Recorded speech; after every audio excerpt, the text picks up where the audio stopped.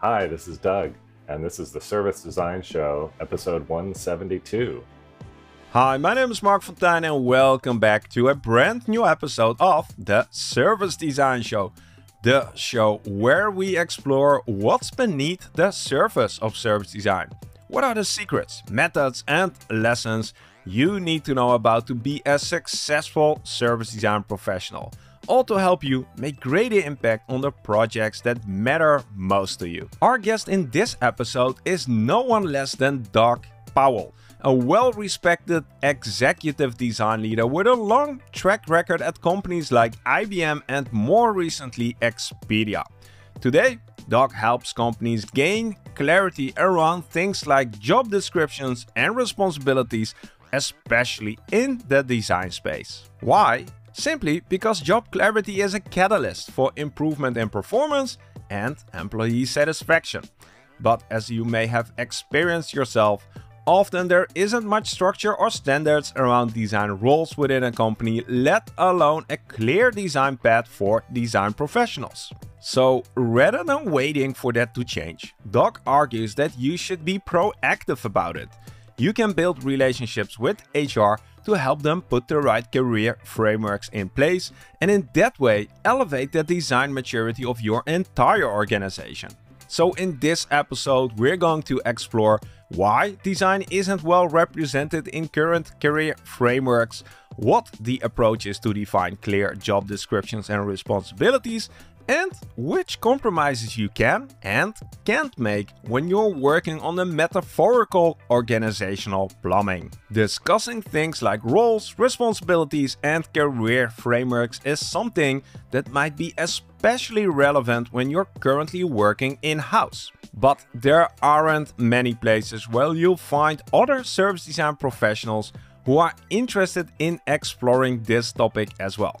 But I do know one place. It's called The Circle. The Circle is an alliance of and for in-house service designers, professionals working hard to create a better future for their company and its customers while trying to overcome the resistance of the many-headed monster, also known as the status quo, and trying to thrive inside the organizational jungle. In The Circle, we get together a few times each month to discuss best practices, provide support, and grow as professionals. What's great about the conversations inside The Circle is that they are grounded in lived experiences.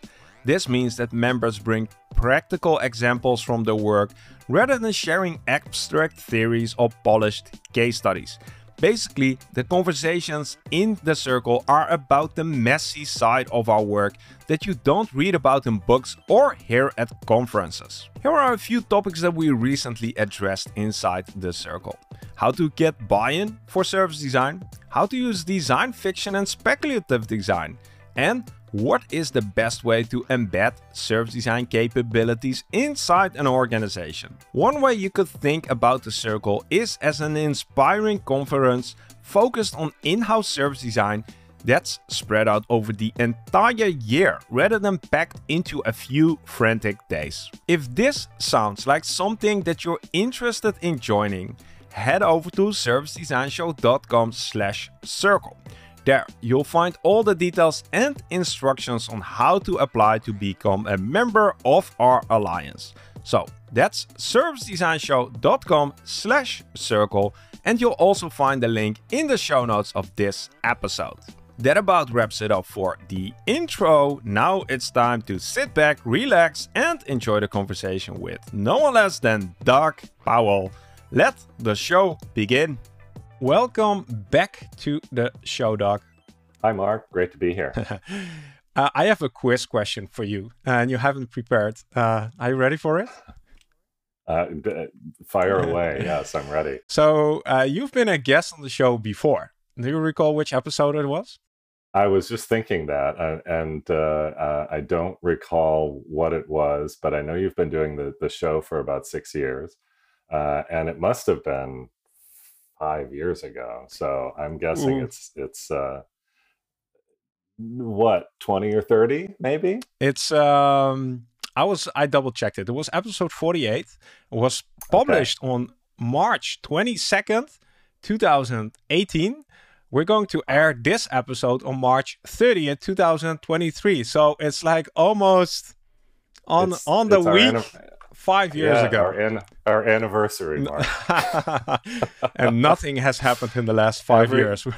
Every 5 years we need to do this again. That's a good thing. I'll add it to my calendar. Reminder to invite Doug for the next 10-year anniversary. That's right. Yeah, so we're back to revisit some things, see what has changed. I would encourage people to look for the episode and listen to episode 48 to get a sense of the zeitgeist back in 2018 and maybe compare it to what's happening today. It's definitely different. Doug, we didn't have this element when you were on in 2018, but this is new. At least it's been going for a while, but it's new for you. I have 5 simple questions to get to know you as a person next to the professional.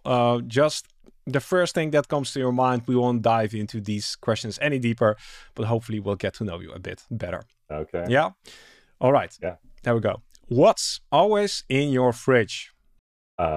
The first thing that came to my mind was mustard. Okay. Why? Anywho, if you could recommend one book for someone to read, which book would you recommend? I would recommend Notes on an Execution. Wow. A thriller. Okay. A thriller from last year. Yeah, great book that I read over the holidays. Loved it. Adding link in the show notes. Next question is, if you could work from anywhere in the world, which place would you pick? I would pick, I think, Barcelona. Although I answered that more on just any place in the world that I'd like to be, but maybe the work part I should consider more. But it's one of my favorite cities, so I'll hold on to Barcelona. Okay, noted. Next question is, what did you want to become when you were a kid? I wanted to be an artist. I was always the kid who could draw when I was young. And I didn't know at the time, I didn't know anything about design or, what the possibilities were. So I wanted to do that. I wanted to make pictures. And at least in the early part of my career, I was able to do that. Okay. Not going into that topic deeper. So many questions. Final question here is also a tradition. Do you recall the first time you sort of heard about service design? Yes. I think it was probably when I had a leadership role with the organization in the U.S. called AIGA, which is the Professional Association for Design in the U.S. And I was in that role, kind of in the what are we calling them now? The late aughts.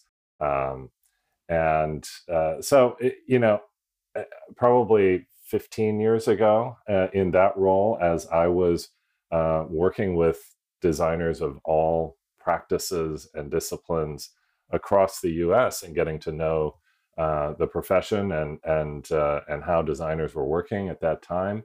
And service design was really, just coming onto the scene, especially in the U.S. in those years. And so that was when I first began to encounter, these really sort of deep, thoughtful, fascinating ways of working as a designer.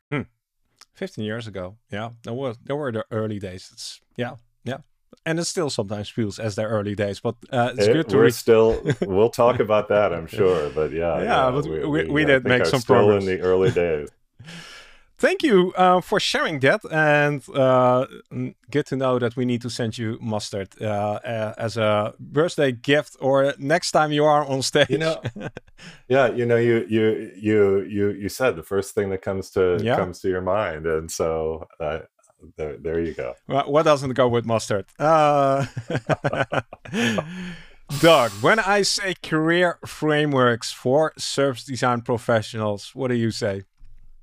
Well, I say it's a very important topic. It's one that is very timely. I think as we see service design and design more broadly scaling in complex organizations and companies, we are seeing the need for service design to fit into job architectures and career frameworks that, in many cases, are already existing in these companies. And if we don't, there's a real risk that that the practice will be marginalized, and importantly, that we won't take advantage of those career opportunities that are very present in bigger companies. And so, this is the time for us, at this, as you said a moment ago, service design is still a relatively new thing, and this is sort of part of the housekeeping of a practice that is maturing and beginning to embed in these bigger organizations. Mm. So I think it's an important time, important topic, and important time. I had written down here on my notes, it's maybe about finally starting to plug service design into the operating system of the organization. At least it feels like that for me. I think it's good if we start with some context. So you've had very interesting roles in the past decade.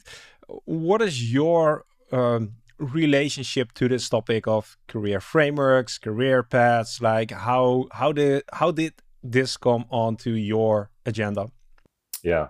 Well, I in the last decade, I've spent time with two companies, IBM and Expedia Group, and in both cases, the central part of my role was to manage and ensure that design practices and job roles were properly represented in the company's career architecture and career framework. That is that is a very unsexy, unglamorous job.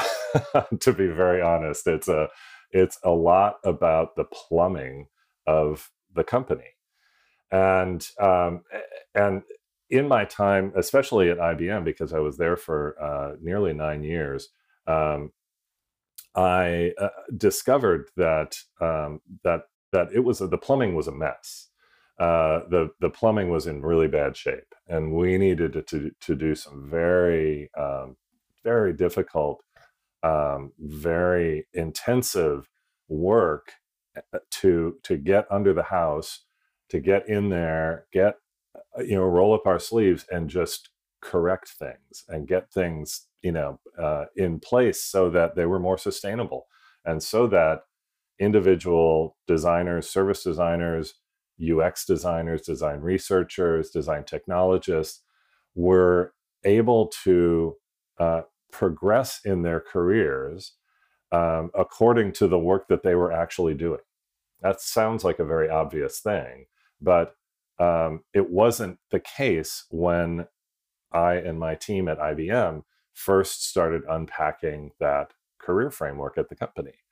What we found instead was that there were dozens of different job roles, job titles, um, uh, you know, uh, job descriptions that had been placed in there at one time or another over the course of many years, to the point where it had just grown to this beast of a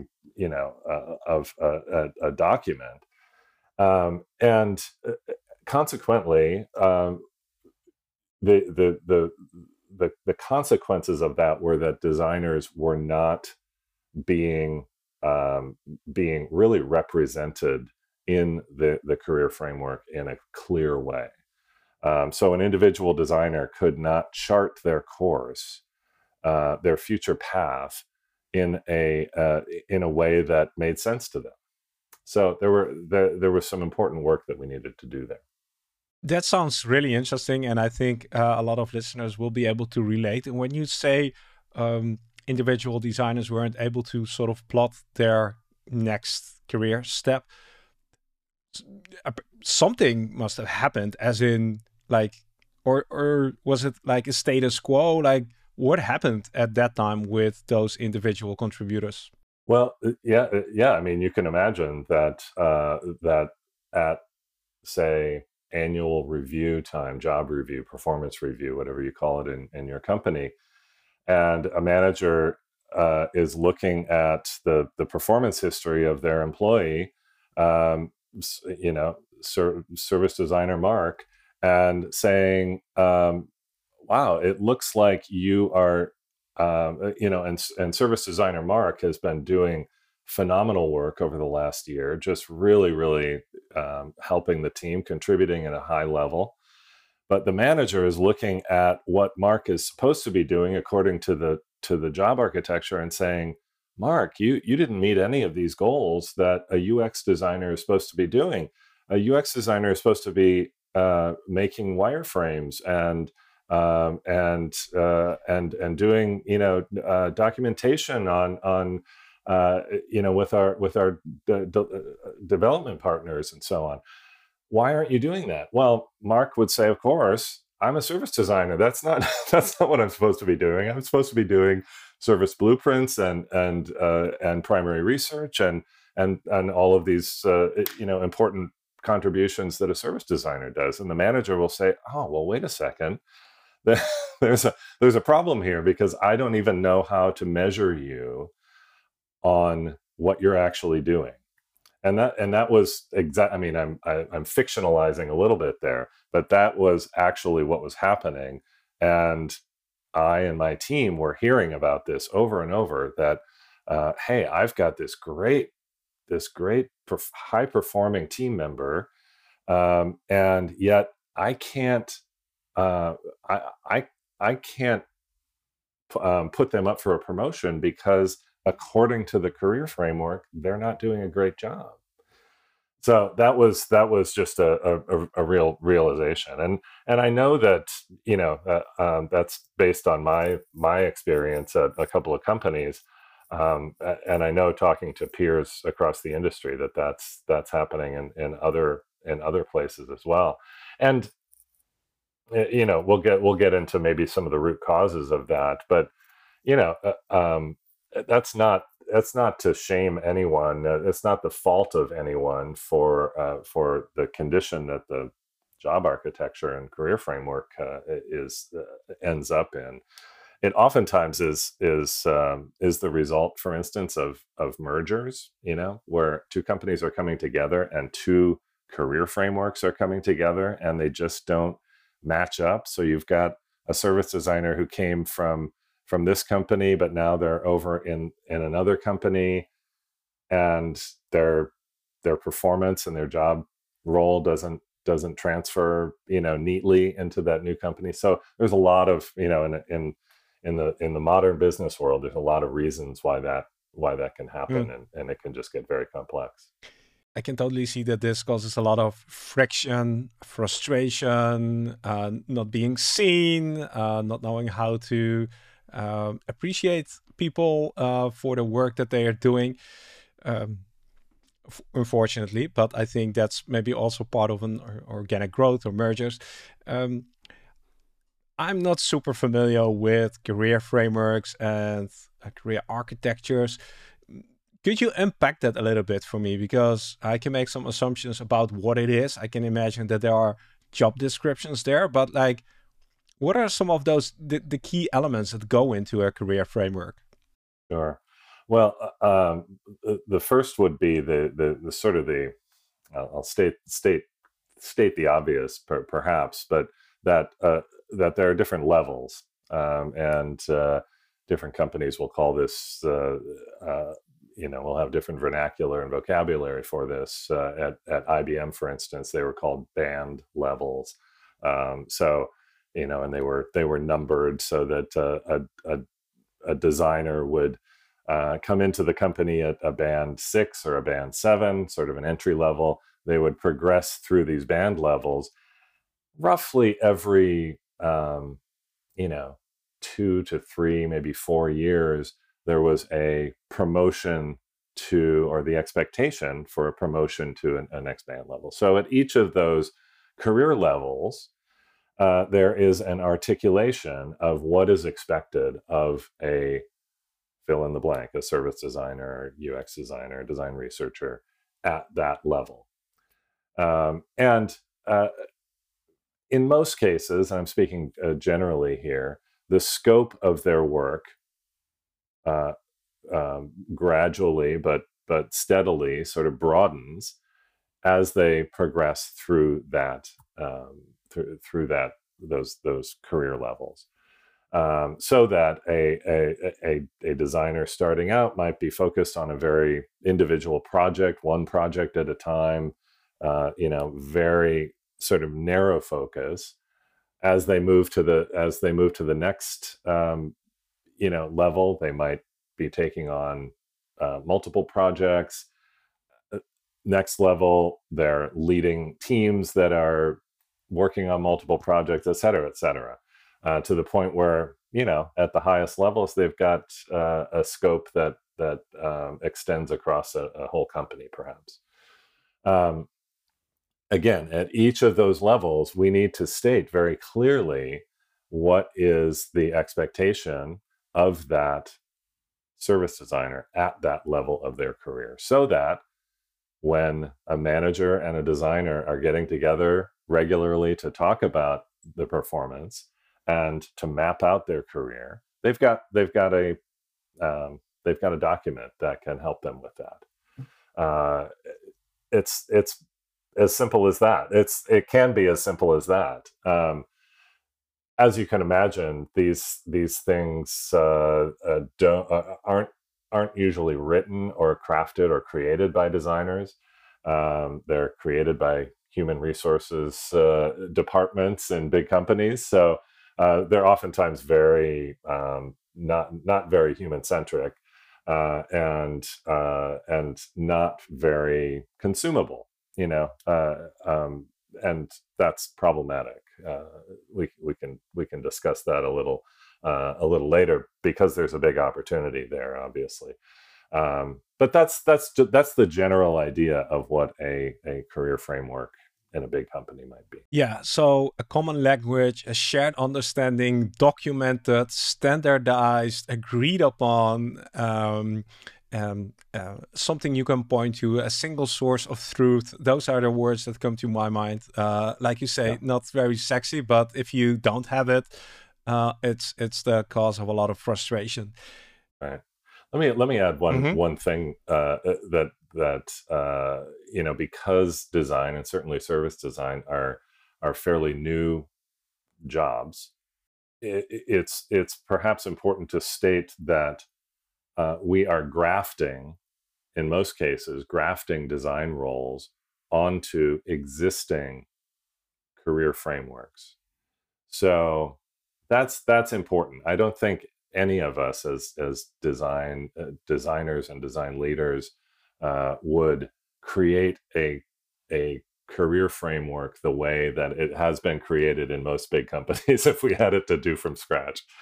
We don't have it to do from scratch. We almost never do. We're almost always building on an existing framework, and an existing framework that's kind of a mess. So that's worth stating, that we don't have ideal conditions usually to work with. Yeah. What would we do differently if we did get the opportunity to start from scratch? Like, what are the limitations of the existing frameworks that you've seen? Well, I think that what they don't do well, what I think about is, what is the outcome that we are trying to achieve? We're trying to bring value to a company. We are trying to put an employee, a designer, in the position where they can be as successful as possible and contribute as much value as possible to that company. And we are trying to create an opportunity for a designer and their manager to have a constructive conversation on a regular basis about how to achieve those things, and then how, in turn, to advance the career of that designer. So that conversation becomes a very important thing. We're trying to facilitate and inspire a positive, constructive, healthy conversation between usually two or three people. Um, uh, and and it's very hard. There are very, I mean, there are some, you know, unicorn managers who are able to, are able to achieve that from the raw material that they're usually given in a career framework and job architecture. But that's very challenging, and so it's a missed opportunity. A missed opportunity for us to create a really sort of positive exchange. Instead, we end up just hacking our way through a really unfriendly system. And unfriendly in the sense that it becomes primarily used to critique and review and assess rather than open up space and possibilities. Yeah, yeah. No, you've got that right. It becomes yeah, kind of A a stick. test. It becomes a stick. A stick. A stick. That's a great way. It's a great way to frame it. It's not a. It's not. Almost never is it an inspirational, aspirational set of material. Yeah, and there's the opportunity. So let's jump into the world of HR. What do we need to know as service design professionals about HR? We need to know that an HR department is, they are responsible for all the jobs in an entire company, and so service design and other design practices are not, they're a drop in the bucket. They're a very small, with all due respect, usually a very, not a real significant concern for HR departments. So I always find that the important thing for us to do as design leaders is to become friends with our HR partners. It's that, and I laugh at that because it seems very simple, but really that trust and that relationship and getting to understand and empathize with what those HR teams are charged with, what they're accountable for, what they're trying to achieve, and what they know ultimately is super important. And the stronger you can build those relationships, the more good work you're able to do in that world. So, from your experience, how can we help them help us? What do we need to do, or what have you done, or when do they start to pay attention? Well, what I've found is, which is that HR professionals, they've got a very difficult job. They're working with a lot of constraints and in a very sort of dense system. And we as designers work in a very different way. And I've found that when we can invite our HR partners into our world and into our way of working, they love it.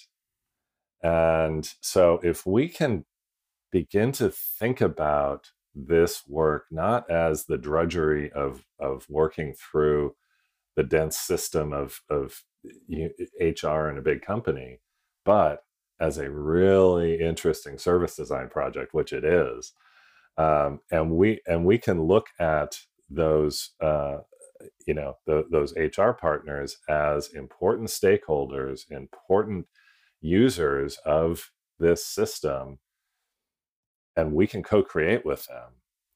That changes the whole complexion of the work. And oftentimes, as I said, those HR partners just love to come into our world. And I've found that over and over that back to the relationship and the trust, that becomes a very important way of building that trust with them. And it can be very, very positive. So I guess the core idea there is, don't abandon your superpower of working as a service designer in order to do this work that seems like it's very um, different from service design. Mhm. And in this case, I can totally see this as a design challenge that we can absolutely tackle. Have you experienced that HR is able to frame this as a brief? As in, is it, from your experience again, is it a pull request, or do we have to nudge them, or like are they in the unknown space? How does this start? I think we have to nudge them, and probably nudge them over and over again, because they, in all likelihood, those HR folks, despite, I'm always assuming best intentions, despite being very good at their jobs, I'm sure, and very committed to the success of the company and the people who work there, they they they don't understand that, hey, there's a whole new capability and a whole new type of talent and type of worker that is now present and embedded in this company. Um, Designers of many different practices who are contributing in a new way, in a very unique way, to the success of the company. They might, they likely have a very, if they recognize, design broadly at all, I'm certain that they don't understand the nuanced differences between a service designer and a UX designer and a design researcher and a design technologist and a UI designer. Those are, they're quite obvious to you and me and the listeners of this podcast, but to that HR professional, almost certainly not very, very obvious to them. Mhm. So the message here is that we definitely shouldn't wait for this to happen and be invited into the conversation. We sort of have to invite ourselves into the conversation if we want to create a better environment to be able to do our work better.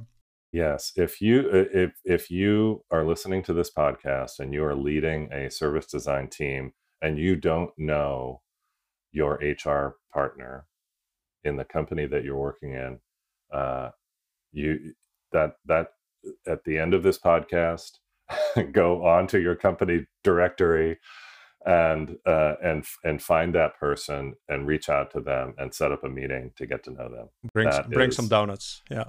bring some donuts, bring some coffee, and become their friend. Mm. So, could you share some examples of things that have helped you in actually shaping this? Because I don't know, artifacts or processes or tools. Like, what have you set up to make the plumbing work better? Yeah. Well, in my time at IBM, the team that I was leading there created a really awesome designer career playbook, which was, back to the idea of this, making this material as consumable as possible. That was the brief that we set for ourselves in creating that, and we created a very accessible, very consumable, a very usable playbook for designers and their managers. And we measured the success of that not on, simply getting it out and publishing it and getting it out into the, on some company intranet, but rather on how frequently it was used, and that was and so that also meant that we needed to get out there and promote it. We needed to train managers on how to use it. There was a whole change management aspect to that project that was as important as the playbook itself.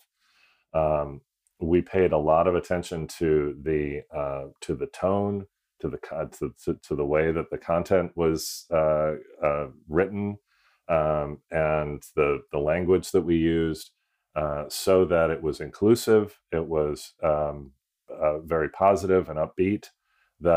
We avoided many of um, the trappings and the downfalls of typical HR material that you might get on the as you're working in a big company.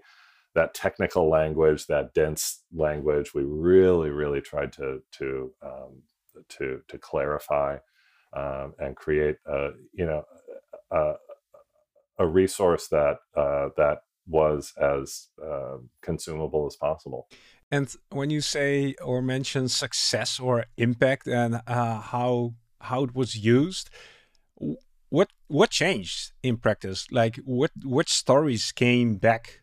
Well, you can look at the growth of, for instance, the lead at IBM and their career framework, the principal level, which is a very senior individual contributor level. They now have, I don't know the numbers. I haven't been with the company for a couple of years now, but at the time that I left, I think they were up to about 60 principal designers of all practices across the company.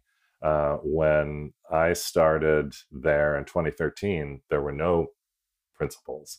So there's an exponential increase in the level of those most senior individual contributor designers.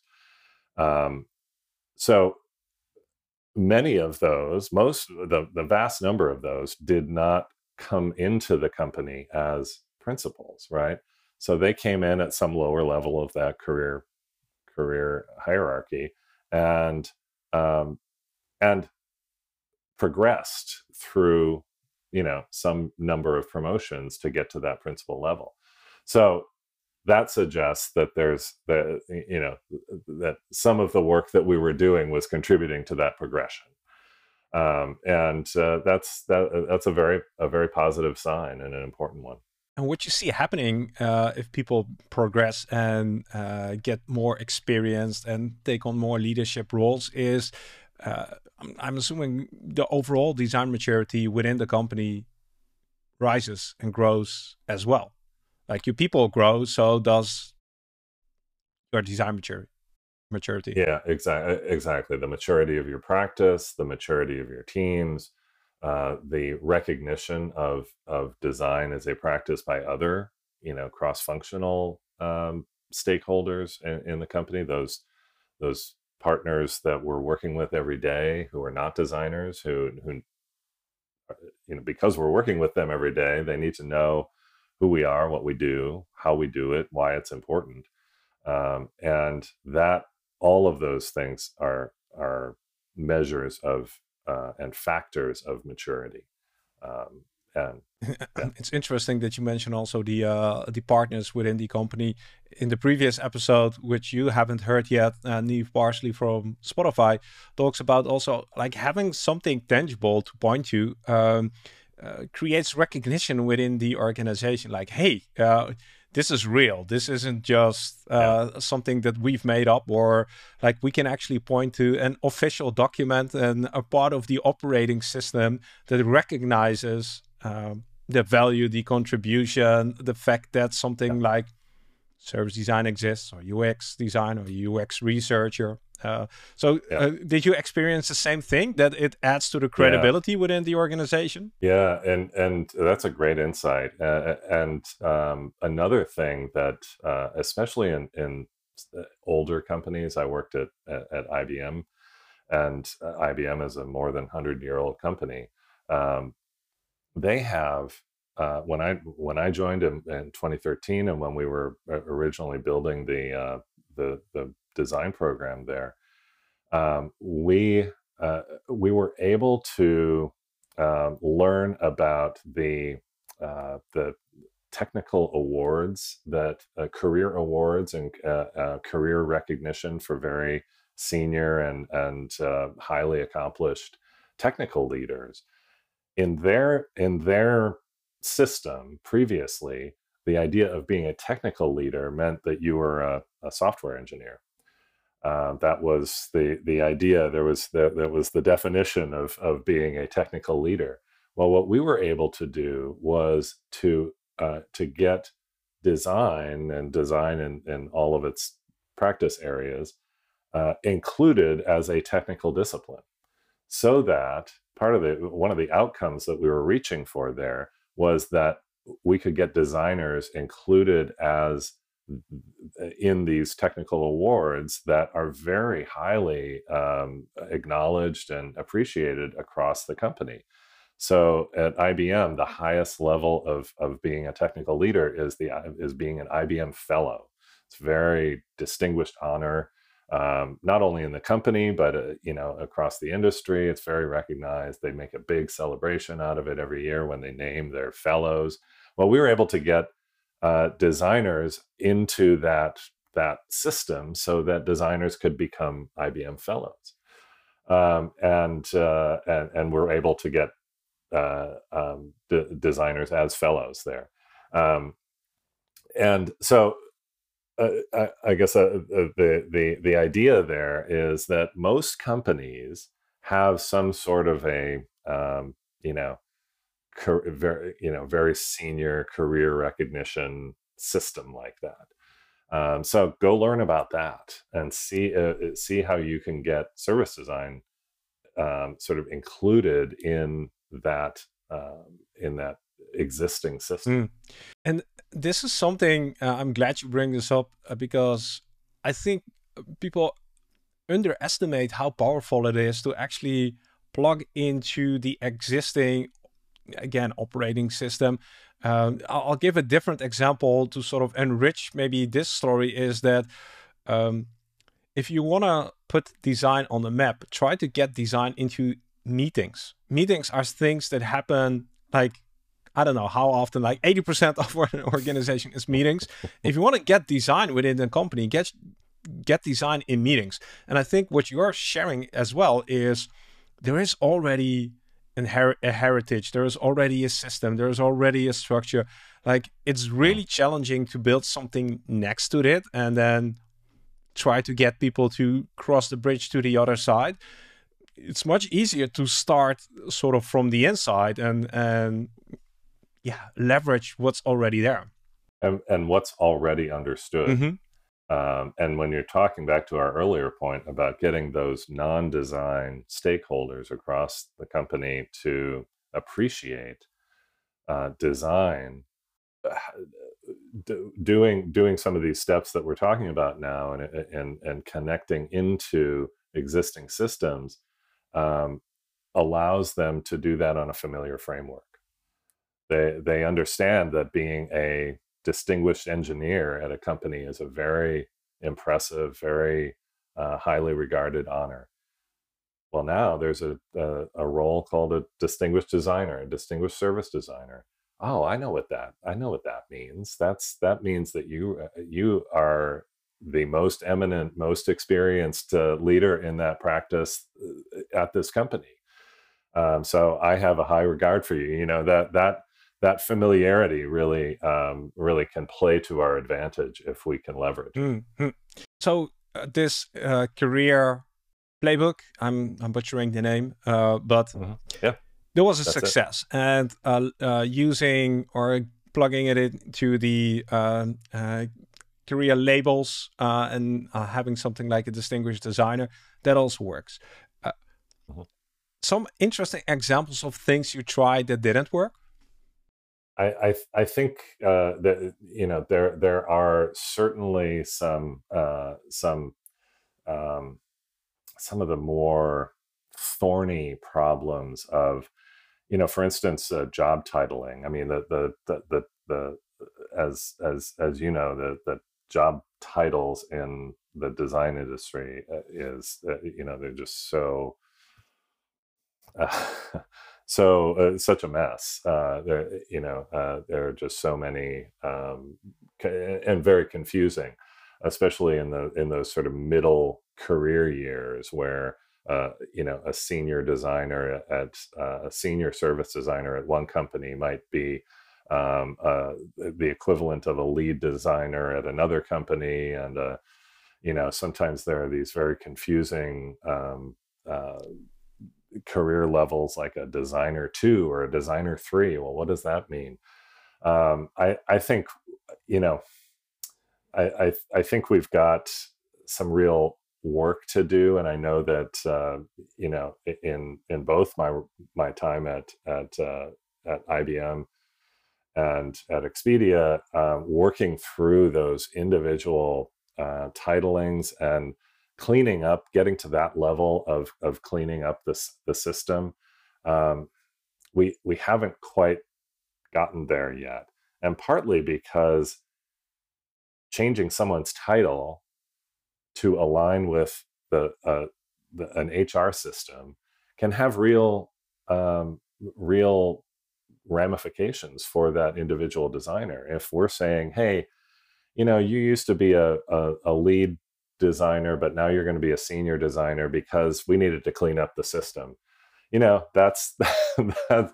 If I'm that designer and that's the change that's being made to me, that has real, that can mean a lot of, you know, hard stuff for me as a designer working my way through my career. So I think we've got work to do there. I imagine I've seen this in both of the big companies that I've worked at, in recent years. I imagine that most companies are working through that and struggling with it, and it's going to take us some time. We're still a relatively new, you know, discipline, and so some of these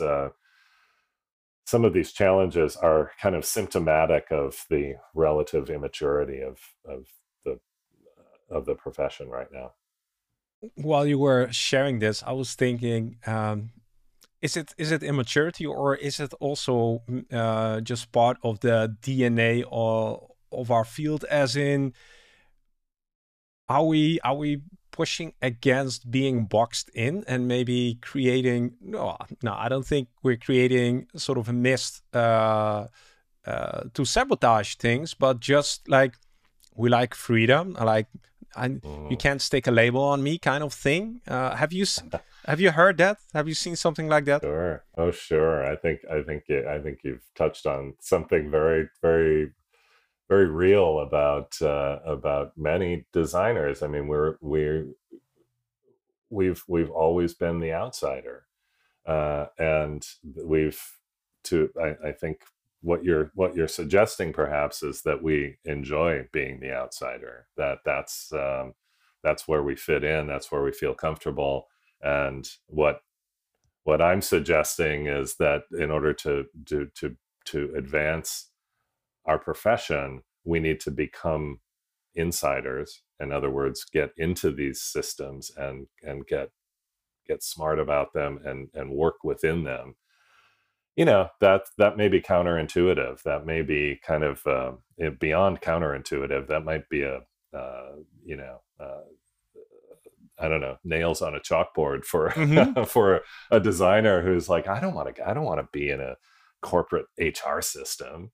But when we're talking about scale, when we're talking about an entire profession and many, many companies, and we're talking about hundreds, thousands of designers, um, perhaps working within even a single company, we need to, if we're going to do that in a sustainable way, then we need to be smart about these systems, and we need to work within them. Mhm.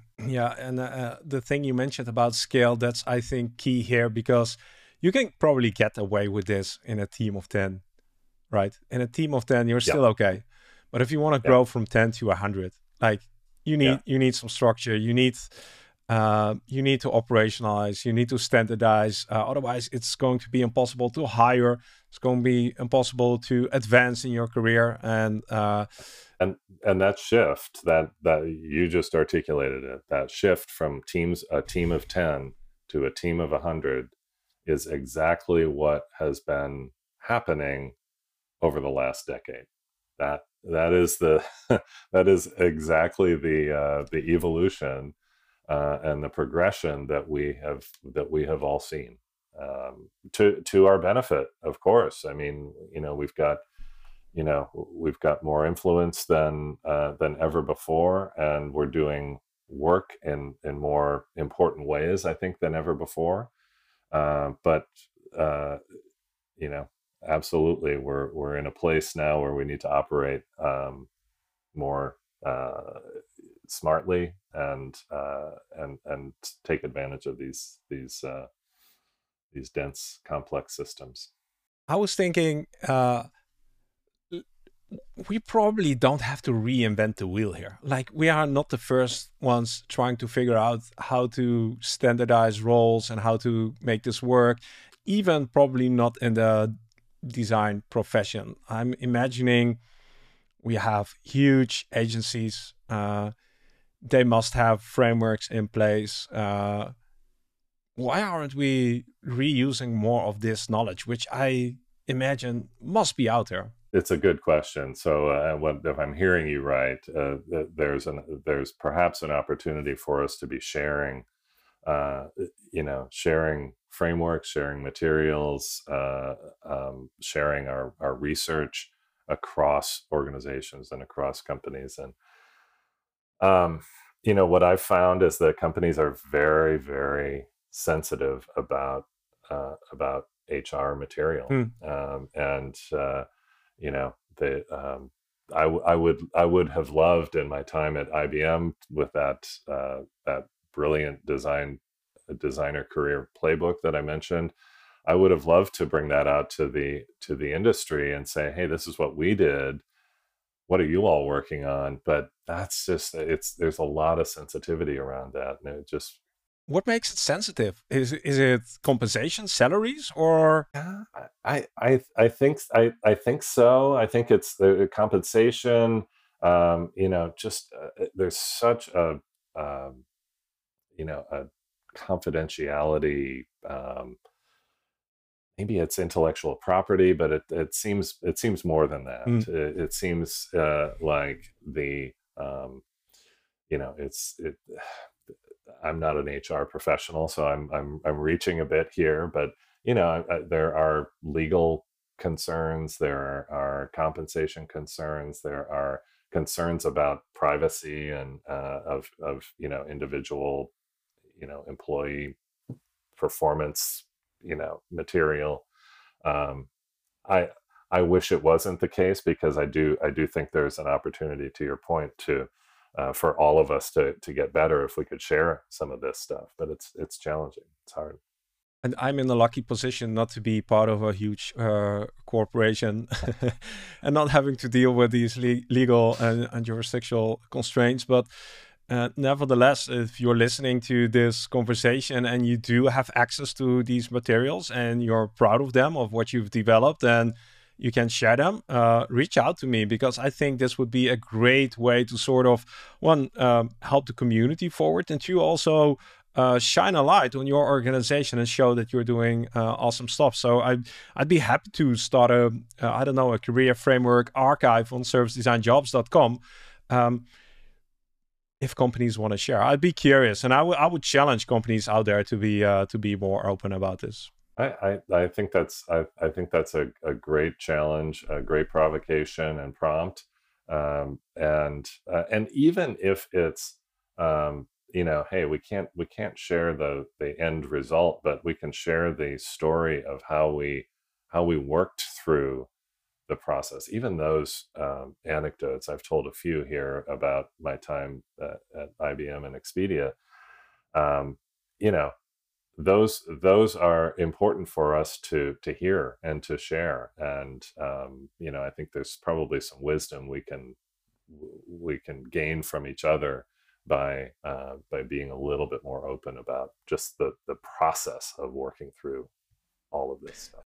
I need a few more hosts on this show. There are so many topics that I would love to explore. There's just so much still to uncover.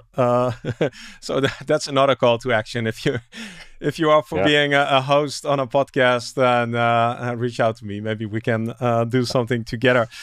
Sort of heading towards the end of our chat here, Doug. I'm curious if you reflect back on your past 5 years, because that's how long it's been since you've been on the show. What is maybe the thing you wish you would have known about this topic of careers, career frameworks, HR? I wish we would have been,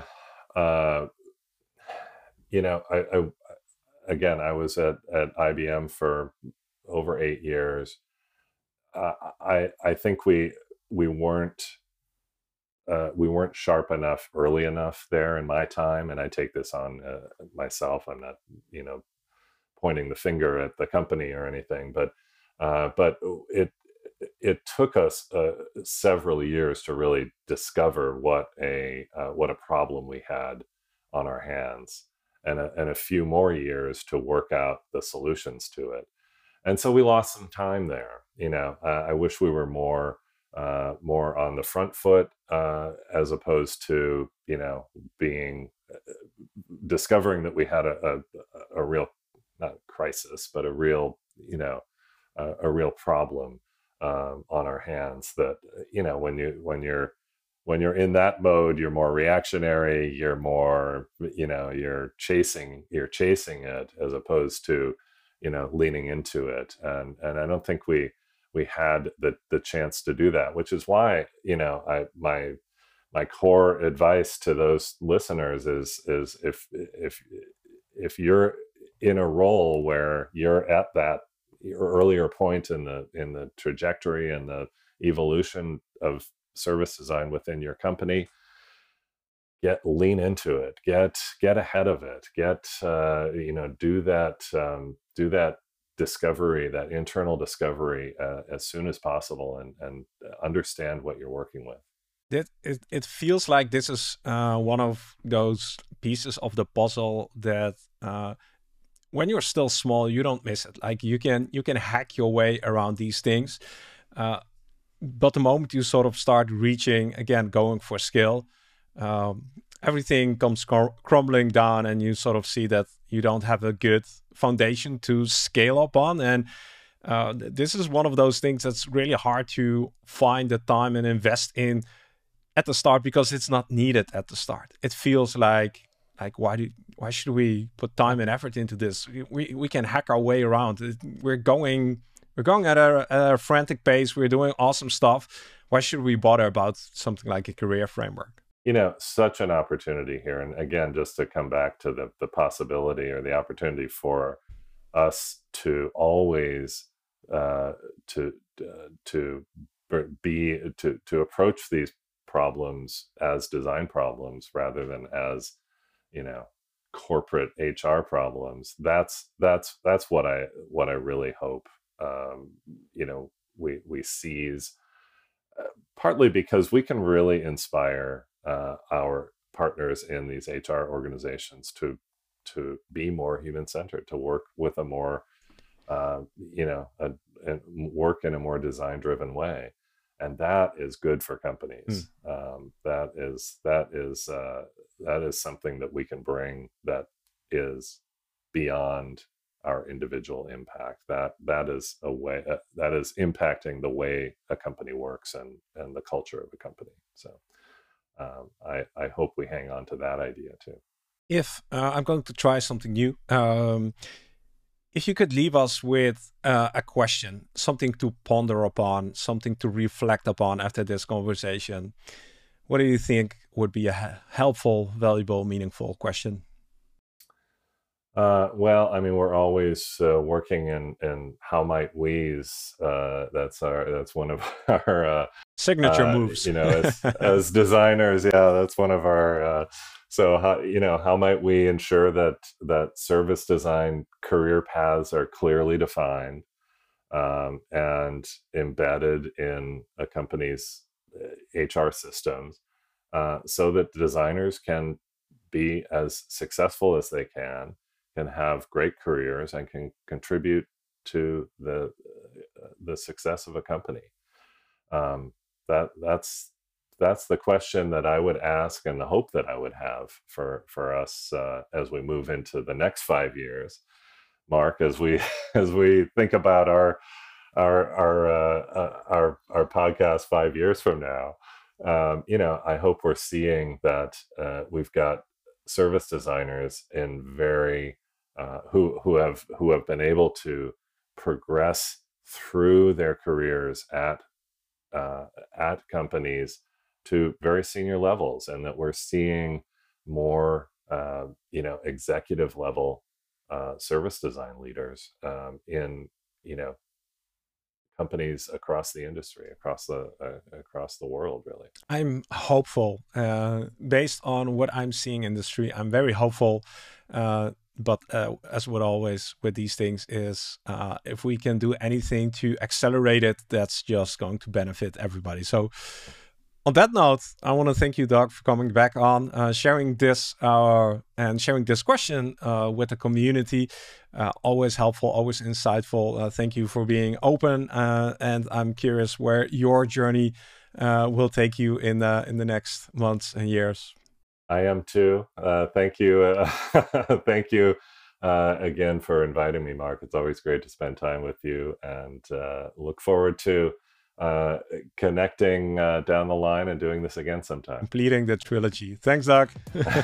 All right. Thanks, Mark. Working on your organizational plumbing might not be the most sexy thing in the world, but it lays the foundation for future growth. And let's be honest, it can be a very interesting design challenge. I want to thank Doug once again for coming on and sharing his perspectives with us. Hope you enjoyed the conversation and managed to learn something new today. Before we leave off, I want to remind you that if you're an in-house service design professional like Doug has been for many years, who's on a mission to create a better future for your company and your customers, and you could use some help in your fight against the many-headed monster also known as the status quo, then make sure you bring some friends along with you. Where do you find those friends? Well, one place is the Circle. The Circle is your alliance of service design professionals. There is an application process to join this alliance. If you'd like to know if you qualify, head over to servicedesignshow.com/circle for all the details. The link is also in the show notes of this episode. My name is Mark Fontijn, and I want to thank you for spending a part of your day with me. It's an absolute honor and pleasure. Please keep making a positive impact, and I'll catch you very soon in a brand new episode of The Service Design Show. See you then.